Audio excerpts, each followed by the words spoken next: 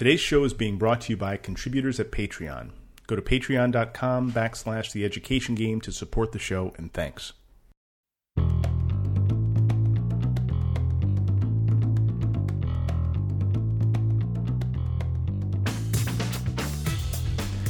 Hey gamers, this is Matt coming with another podcast. This time, I got to tell you, this was one, I say this a lot, but this one is legitimate. I'm really excited. We've got a guy named Michael Strong who I've got to know in the space of education. He is an entrepreneur in education. He's been a teacher. He's a super thoughtful guy around all things related to kids. And so let's get into it, because parents, you're going to want to learn from this guy. He's got information that you're going to want to know to help your child have the best shot possible. Michael, welcome to the Education Game.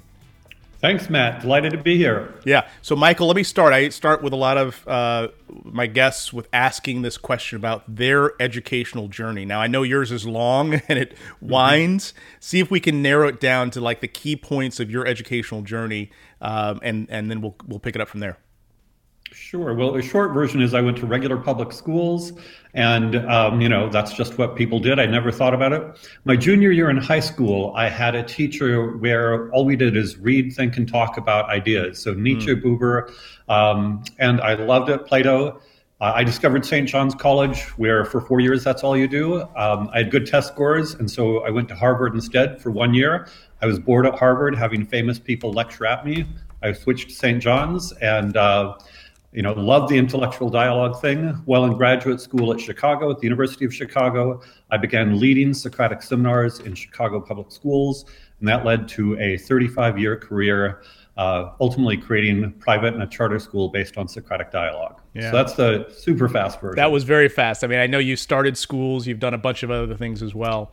Okay, so for the parents listening, let's have you unpack, what does Socratic dialogue mean? And so going all the way back to your junior year when you had these conversations, what does that mean and why is that important? So a couple things. First, I'll give it what I love. So I'm incredibly curious. I like to think about ideas. I like to think about what's true, what's good, what's noble. And I love doing that with other people. I always say that after my wife, St. John's was one of the great loves of my life, just because I love doing it. So one interpretation of my career is that I selfishly took this thing I love to do and went around creating schools based on something I wanted to do, so I'd have people to talk with. That said, there are also, I would say, incredible external benefits.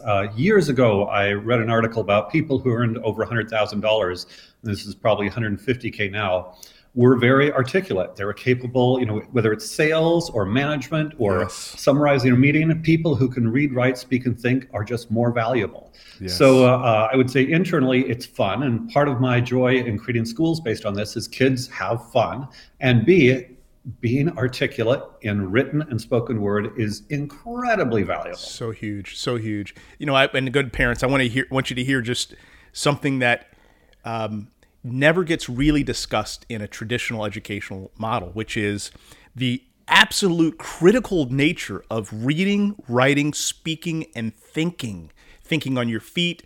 In fact, I've actually, Michael, I don't know if you know this, but we've talked about adding visual communication as one of our, kind of core elements of what a young person needs to learn. How do you use video? How do you use, all these technology kind of elements to communicate with the spoken word, with music, with writing? I mean, it's all kind of around communication. And so yet we spend so much time in a traditional school, futzing over math and things that you never touch again.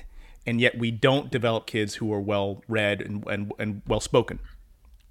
Well, and one other way to look at it, I agree with everything you said, is that, if you want to be an athlete in shape, you have to actually lift the weights. You can't have the coach lift the weights for you. Yeah. If you want to become better at speaking, you got to be speaking. So any classroom, any school where the teacher is doing all the talking, the kids are not getting better at thinking. And thinking on your feet, so again, great visual communications, but the thinking on your feet is really important. That's right. I've met college graduates who, if there's in a meeting, any startup meeting, any business meeting, any nonprofit meeting, you got people thinking on your feet. And if somebody else is thinking faster than you are, they are leading that dynamic.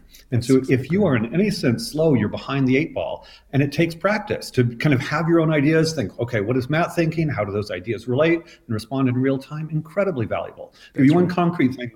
My wife had a company before she met me, and she raised $35 million. And one of the challenges was she was not used to kind of thinking and engaging, Mm, and so there was a proxy battle, got ugly, and you think, hey, this is power. If you can't stand up for what you believe, articulate, and boom, in real time, you could lose. that's right. That's right. And that's actually what happens, right? And I think about one of the areas that we'll get into a little bit later is this conversation we've had multiple times about boys of color, particularly black boys. But for every kid, most of their schooling experience is really going to a place and being spoken to, right? And what you're saying is the skills of business, the skills of really leadership and life are in the interpersonal, right? The conversation we're having right now, your ability to take an idea that you read about a year ago and integrate it into a conversation today. That skill, if again, parents, ask yourselves, how much of that do you see your child doing? Ask your child how much they see themselves doing. That's a really critical skill that's not getting taught. Big time. And I just Yeah, want to set STEM aside. For people that are into STEM, it's fabulous. For kids who love math, I say the more math, the better. So I want to respect STEM. And absolutely. STEM as a life career, is that maybe 30%, maybe 50%, probably more like 30%. What Mm-hmm. is everybody else doing? They're talking and doing stuff. And so one way I evaluate somebody, I've worked in lots of organizations, started up lots of organizations. Would I hire this person? Would I want to be with this person? Would I want to hang out? Would I want to build something with this person? And it's a matter of seconds. Can they explain themselves? Can they Right, think? Are they right. pleasant? And Are so they somebody who's curious? exactly. And somebody Yeah. who's an inarticulate or a jerk, forget it. I don't care how many PhDs they have, SAT scores, grades. Nobody looks at your, what did you get in high school chemistry? No. Are you Yes. articulate? Can you think on your feet? Are you interesting? You're fun to be with? Done. Yes, Done. that's right. And you reminded me. So I worked with a guy named Larry Faulkner, Dr. Larry Faulkner. He was the former president of the University of Texas, prolific author, chemist, so deep in the STEM field. But he said to me exactly what you said, Michael. He said, if you want to be a leader in any profession, you've got to be a writer and a speaker. He said that, right? And this is Yeah. a chemist who, his whole career is based on that. But I tell you what, you look at his writings, even his emails, they were so clear, they were so compelling. He said that was the game changer. That was the secret sauce. So parents hear that. That's really critical. So Okay. three specific superpowers there Yeah. along those Yeah. lines. Please. One superpower I mentioned for cold call email. I came up. My mother was a high school dropout. My dad was an elevator repairman. I came from nowhere. I would say being able to send cold call emails that Hmm. sell myself to people I don't know. Superpower. Another Interesting. one is summarizing the outcome of a meeting. A lot of times it's meetings. Hey, does somebody want to Oh. summarize that? I'd volunteer. You know what happens? You summarize that meeting. You get to say what really happened in that meeting. Oh So I would say gosh. it's definitely a power play. Let's summarize this. And yeah, finally, selling your idea. Steve Jobs created the most fantastic company by some measures. He was basically a salesman. Yeah. He had a great sense of beauty and a great salesman. He wasn't a tech geek. And so if you can sell yourself via email and or vocally, orally, and if you can write and summarize, superpowers. So parents, I want you to hear this. So, and Michael and I didn't talk about this before going on air, but so Larry Faulkner, president of the University of Texas, another guy, a friend of mine named Lionel Jellins, who was a big shot at Exxon. Faulkner talked about the importance of writing and communicating. Lionel Jellins talks about the importance of summarizing meetings, and so he took responsibility for meeting minutes every time he had the opportunity because he could then, as you said, shape the meeting. But he also could understand much more detail around what was going on in the meeting. And so, yeah, it's kind of a power move, but it's one of the things that most people avoid. But it's a superpower. That's so interesting that you're saying these same things that these other folks have described. And then the last one, a guy named Daniel Pink, an author, who wrote a book called "To Sell Is Human." When most families, I think about selling, they think about a used car salesman. But every time you open your mouth, every time you step out the door, you're communicating who you are. So it's a type of salesmanship about you and like who you are. And so I talk to my kids all the time about who are you communicating, and would someone hire you? Would someone want to be around you based on how you're communicating and your nonverbals, et cetera? So all these things are huge, parents. You gotta hear this. Michael is preaching preaching the truth. So okay, so Mike. just to riff on that a little bit. Yeah, Again, yeah. sales. I've got a lot of complaints about K-12 and university, but one of my big complaints is I would say both K-12 and university, I would say, are bigoted against salespeople. Right, the stereotype is the used car salesman, Right. But in real life, basically, entrepreneurs who are celebrated, they're salespeople. That's all you do. Real estate, man, a lot of people with no education make a ton of money in real estate. Yes. Sales. And right, every job you ever get, if you can sell yourself, voila. So basically, I can imagine dumping all of K-12 and dumping university for some kids just become amazing salespeople. Yeah, Done. yeah. Well, and we had, so Michael set up a fantastic weekly online conversation where we interview different folks from around the world who are doing different things in education, kind of following a non-traditional path. And 2 weeks ago, we had a young man, I can't remember, Chris was his name, I think, the 17-year-old.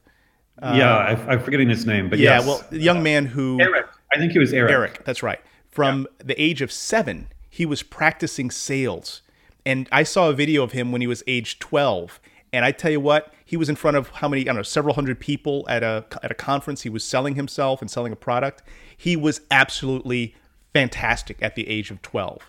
That is, again, a superpower skill. He's not going to lose that the rest of his life. And he will be in so many hundreds of environments where he's going to need to sell himself. He's already mastered it. And at the age of 12, and now he's 17. So excellent. Okay, so now let's kind of jump a little bit deeper into that. So if you could build a school, which I know you've done many times, but if you could build a school, I want you to make the case for a parent that might be listening why the school that you build is exactly what their child might need, not definitely, but might need. So give me a sense of what that school looks like, and then sell us on the school, Michael.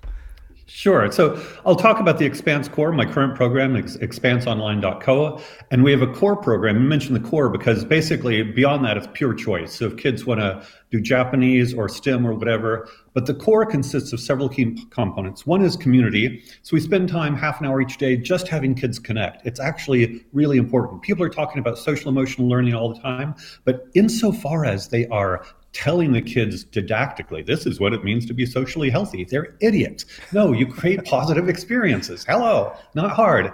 Right. So 15 to 1. Next, a bit more intentional. We think of it as personal development, conversational, but how do we become amazing people? And actually kids are interested in that. Not if we preach, you don't say, eat your spinach, whatever. No, what do we do if people are annoying? What do we do if we're angry? How do we figure out what we're going to do? How do we figure out life? Kids actually want to figure out life. So we have, again, a conversational based place where kids can figure out life in a systematic way and learn both internal and external skills over time, but by means of peers and examples. Then little break, Socratic, we read and discuss difficult texts in philosophy, literature, poetry, anthropology, economics, political science. The idea is, again, not to preach to them about anything, but expose them. This is where the Expanse comes from. I want them to think about all kinds of things. The world is crazy. The world is wild. The world is really hard to understand. So let's spend time thinking about it. Turns out kids love thinking, talking, and arguing with each other. Then Writing, I always say I love learning. I hate school. I especially hated language arts class. The teacher would give me an assignment on the symbolism of blah, blah, blah. And they're like, why, what? This is stupid. For us, again, writing's a superpower. No, Matt just said that public school is the greatest thing on earth because of A, B, and C, and I think it's terrible because of X, Y, and Z. We just outlined our essay. Yeah. In this passionate argument, we outlined our essay. So essay writing becomes natural, organic. How to nail the points. If you want to write it as a business email, fine. The whole thing is organizing your ideas. Then projects, we support students in doing their own personal projects of whatever sort. So that's totally about the student. You're the star of the show. When I interview students, what do you love? Why do you love it? And when the kids are young, it includes things like, sharpening and waxing in their own skis for a downhill ski racer or learning to cook their favorite meals. But I've been doing this for a while. As high school seniors, I had students creating the official website for an American Idol finalist. And so that was his celebrity website for a year. Wow. Then he fired them, which was a good experience. I had a kid create a 3-day music festival as a senior. He started off as a sophomore, booking bands, booking venues, selling tickets, made $8,000 as a senior, 3-day music festival, $80,000 budget, bands from around the world. He was the cool dude in that genre of music. Yeah. I've had kids write novels, great software companies, day trader. I had a kid who was a photographer, had a photography business. He made 2,000. He became a day trader and cranked it up to 10,000. So real world projects based on the student interests, and our job is to be a supportive ecosystem. And then finally, half an hour of one-on-one mentoring, where we mentor kids. How's your academics going? How's your project going? How are you figuring out your life? How are you doing socially, emotionally? What can I do to support you? Executives have a personal coach, so we give every kid a half an hour personal coach. So that's basically the core. It's all about how to support you in becoming amazing. And then beyond that, yeah, if you want to study, STEM or Japanese or animation, whatever, we support you in that. But that core, again, it goes back to being articulate, being confident, knowing who you are, conscious development of personal identity, how to become amazing. Voila. And the thing is, kids love it. And I think they're much happier and better off. Yeah. Yeah. Again, parents, compare what he just described to a typical day at school, where you come in and you have to be there at a certain time. You sit down in the chair. You have to be quiet. You can't really talk. There is a curriculum that is foisted upon you that you have no interest in generally. There's very few opportunities for guided relationship building, right? I'll just give you some of my experience, Michael. So middle school, for a lot of folks, I ask a lot of people about how was middle school, and everyone's like, oh, it was terrible, right? Because middle school is just this constant pressure of conformity and risk and people threatening you, your peers. There's no safe space to have conversations about how do I pursue my personal interests, right? But you're giving that to them as a part of the educational process. Big time. And again, just to go to my experience, I describe secondary school as the most boring and cruel years of my life. As an adult, I'm never bored, not for a second. My experience at school throughout secondary was watching the second hand on the clock. Yes. That was life. And cruel. Yeah, kids are mean. And an adult, if somebody's a jerk, I don't hang out with them at all. That's right. And you have easy. The choice. People say, oh, they need to get used to the real world. In my experience, I have a really fun, cool life, doing what I love and loving what I do. I want to give all kids that experience. And school is exactly the wrong way. Absolutely. If you want people to be happy and flourishing, don't send them to school. Yeah. Unless they're 20% of the weirdos that like it. Some people like it. Well, some people do like it, I think, and we can talk about that too, I think, today. But I think this question of how do you operate in school and how differently life is from that, it's almost the opposite, right? Like in school, the pretty popular people have the power, right? The football player. Outside of school, it's everybody else, particularly those that have intellectual curiosity. Those are skilled at writing and things you described, right? They have the power, right? In secondary school, you're afraid to show your curiosity. In real life, you find people all over the world that may share your curiosity, and you lean into it. So there are all these rules that apply in a traditional school that just turn on their head outside of life. And so we're teaching kids how to suffer through this period of time without actually preparing them really for the real world. So I want to rant on that a little bit. Yeah, come on, rant, bring it. So responsibility and initiative. I would say, again, the people I want on my startup team, the people I want to work with, the people who are valuable in almost any organization are those who are responsible, get stuff done. If I say, Matt, can you get it to me by Tuesday? And you do, hey, we're on. And who take initiative. Somebody who says, look, we're not doing this. We need to be doing this. Let's do this, and makes a case for it. Yeah. Those kind of people are valuable. And they have no respect for the status quo or existing rules. School teaches us to sit down and behave. John Taylor Gatto, twice named New York City Teacher of the Year, the New York State Teacher of the Year, he described school as training in how to be passive and how to be dependent. And think, oh my God, you want to be trained and to be you want your kids to be trained to be passive and dependent? Sad to say, they're losers in the 21st century. All the cool jobs are going to be for people who take responsibility and initiative. And if your kid is not out there, learning to take responsibility and take initiative, I don't care what grades they have; they're already behind the 8 ball. Yeah, that's a that's a complete mindset shift from where I was when I was coming up, right? And probably you as well. When we were coming up, it was all about the grades.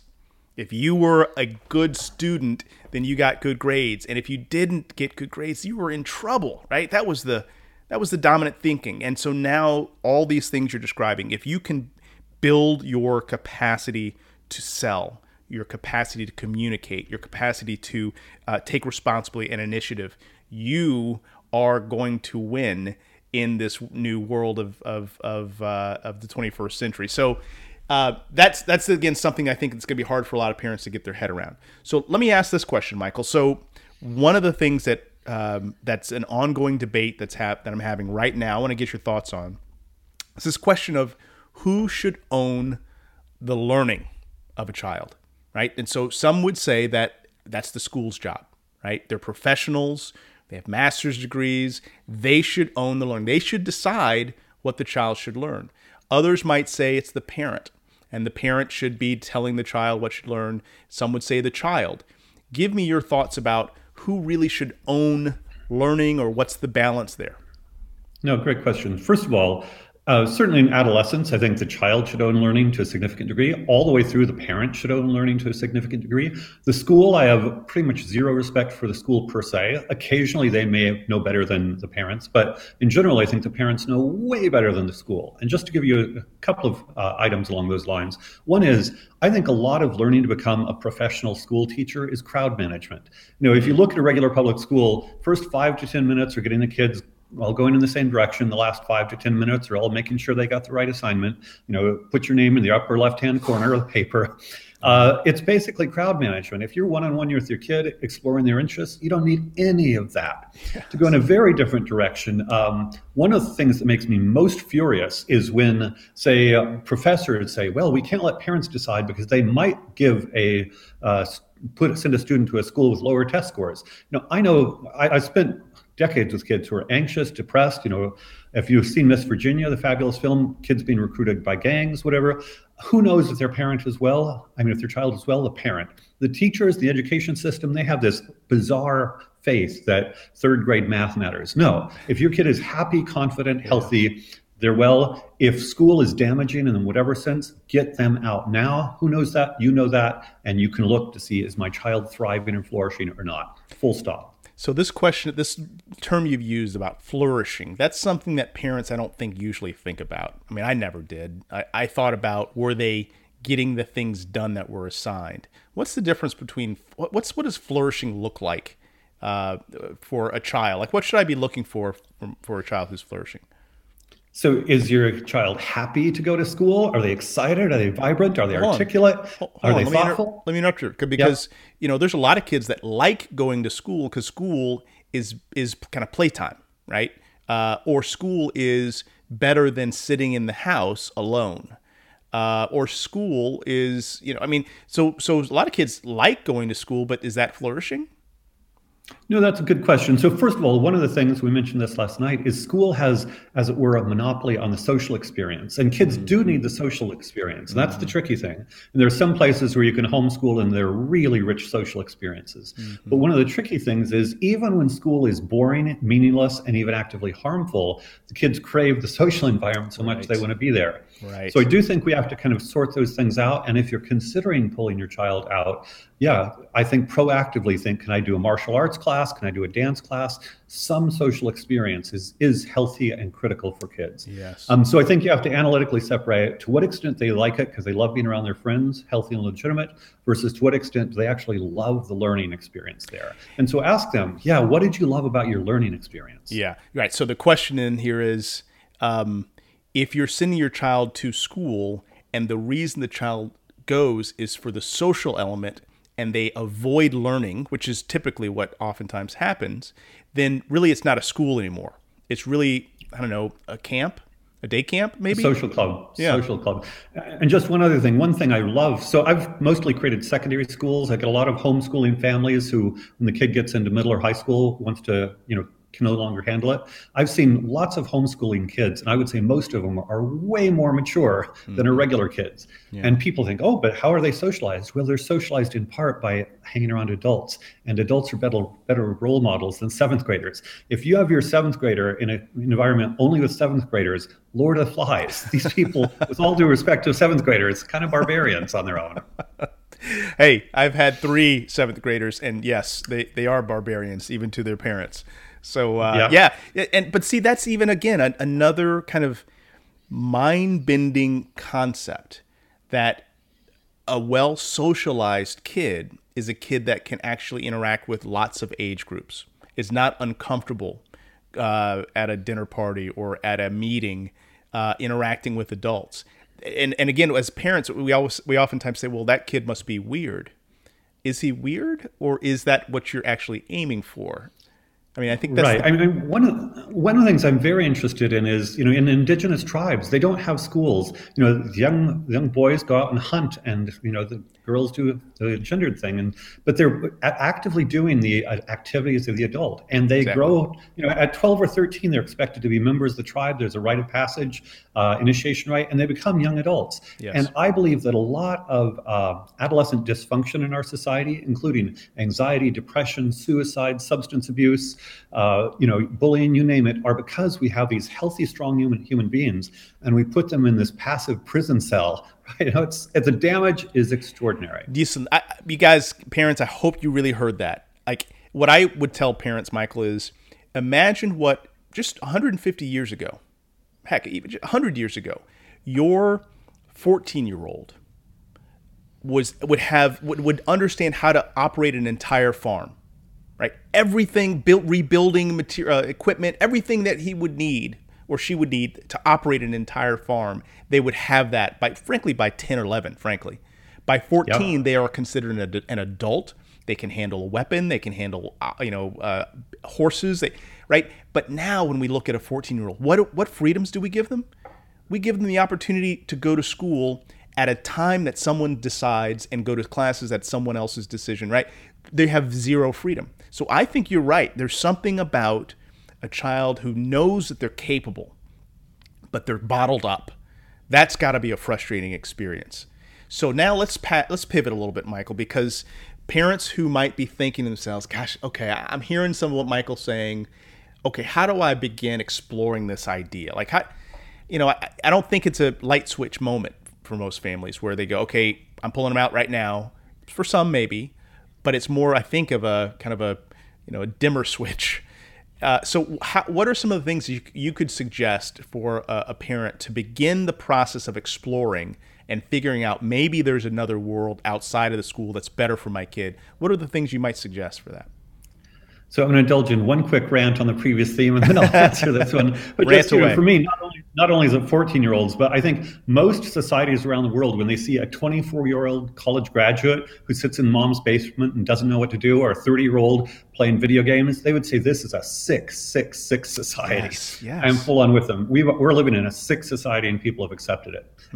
So at any rate, what to do? I would say first call Matt Barnes at the education game. He knows a lot about what to do. Happy to totally sell you. Yeah. No, but I think some of this is, I want to give credit, especially I would say some smaller communities, things are more humane, and it's not just a function of size, but I've been to, say, rural public schools where, a parent can go and talk to the principal and say, hey, we need some of this. And so I would acknowledge that there are some things that are working, and usually it is small and personalized. Actually, I'll give you one example. I created a charter school in Angel Fire, New Mexico, town of 2,000 people, and there, when a kid was in trouble, I would actually talk to the police chief, talk to the judge.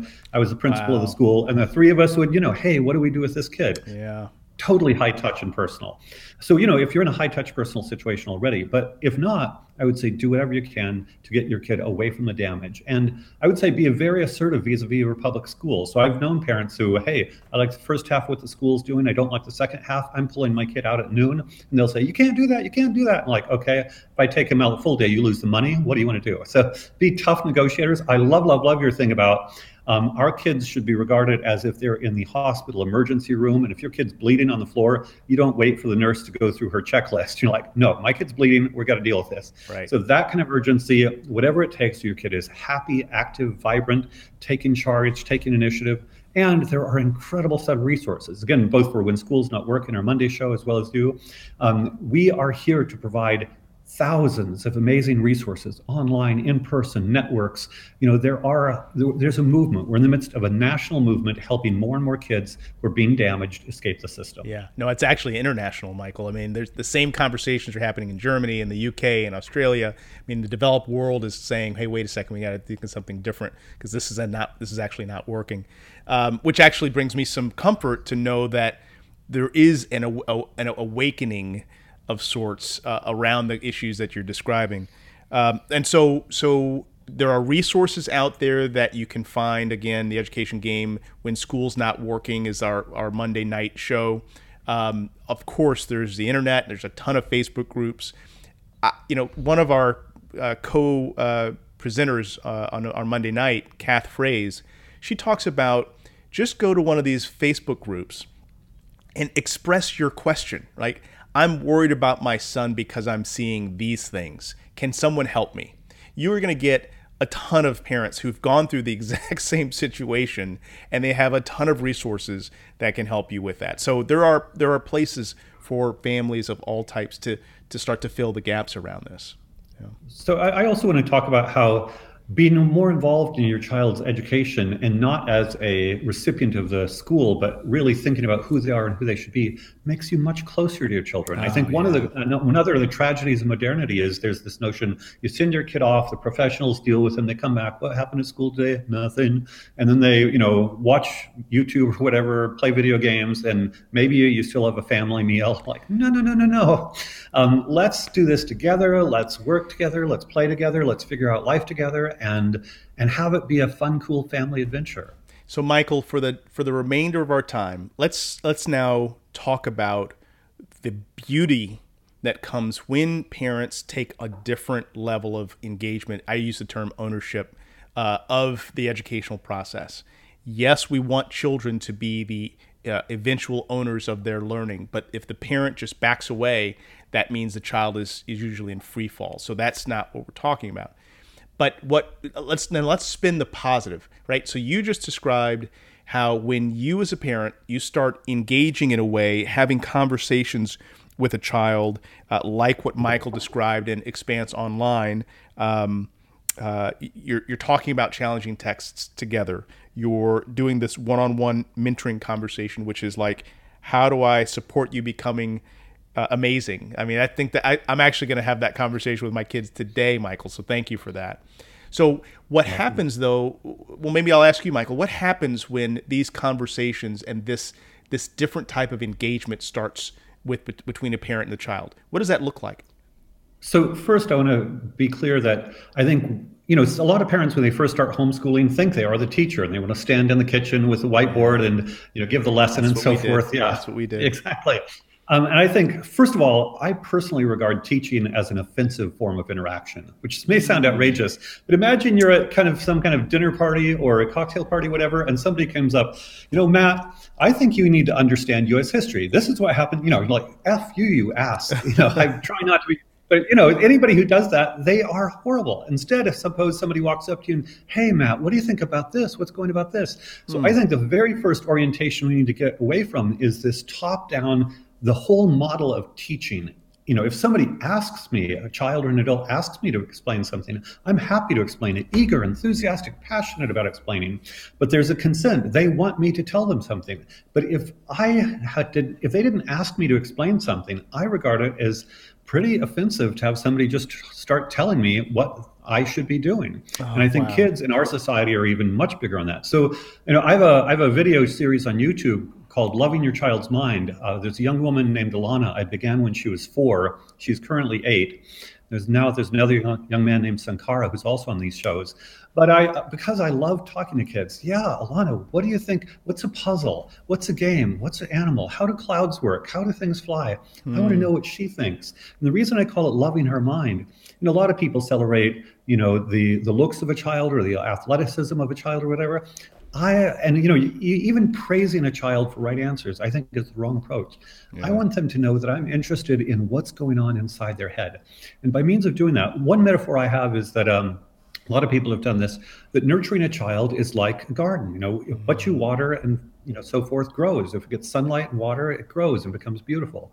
And so if you're always nurturing your child's mind by asking them what they think and sharing things and sharing your excitement, ideally, the other thing is children are sponges. So there's an old thing, I can't hear what you're saying because who you are is getting in the way.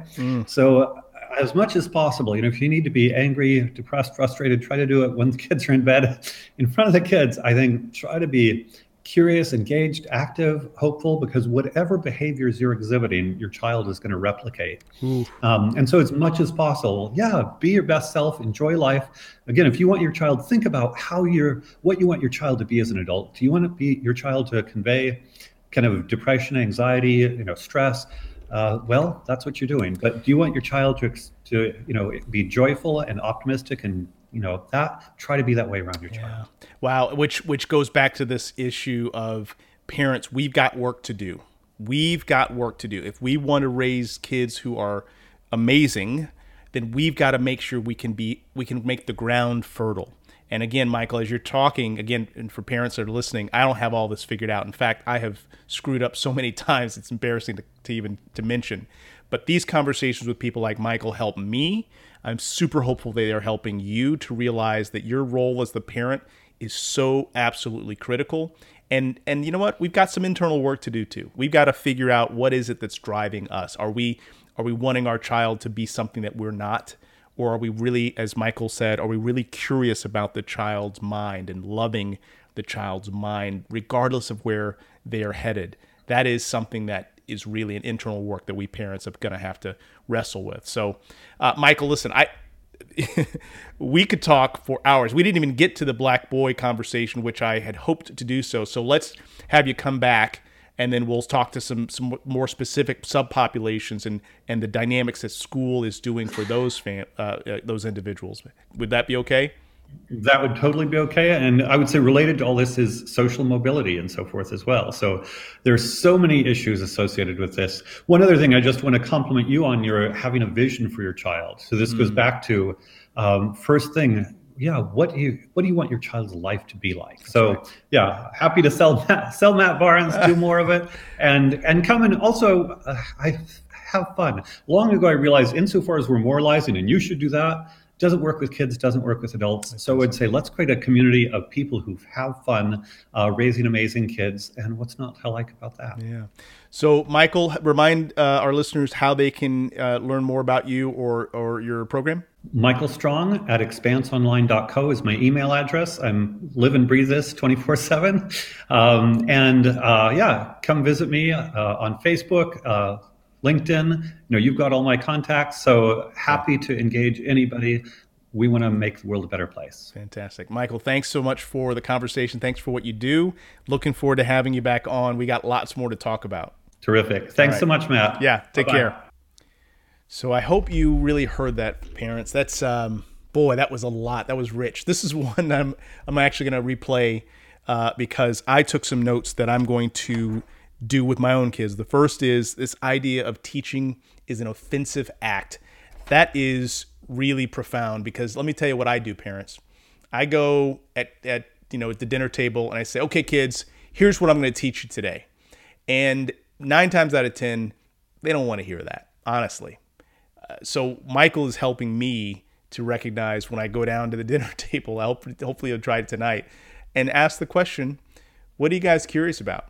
What is something that you don't understand that's going on in the world? Things like that. So that's really helpful. Thank you for that, Michael. And then one other thought here.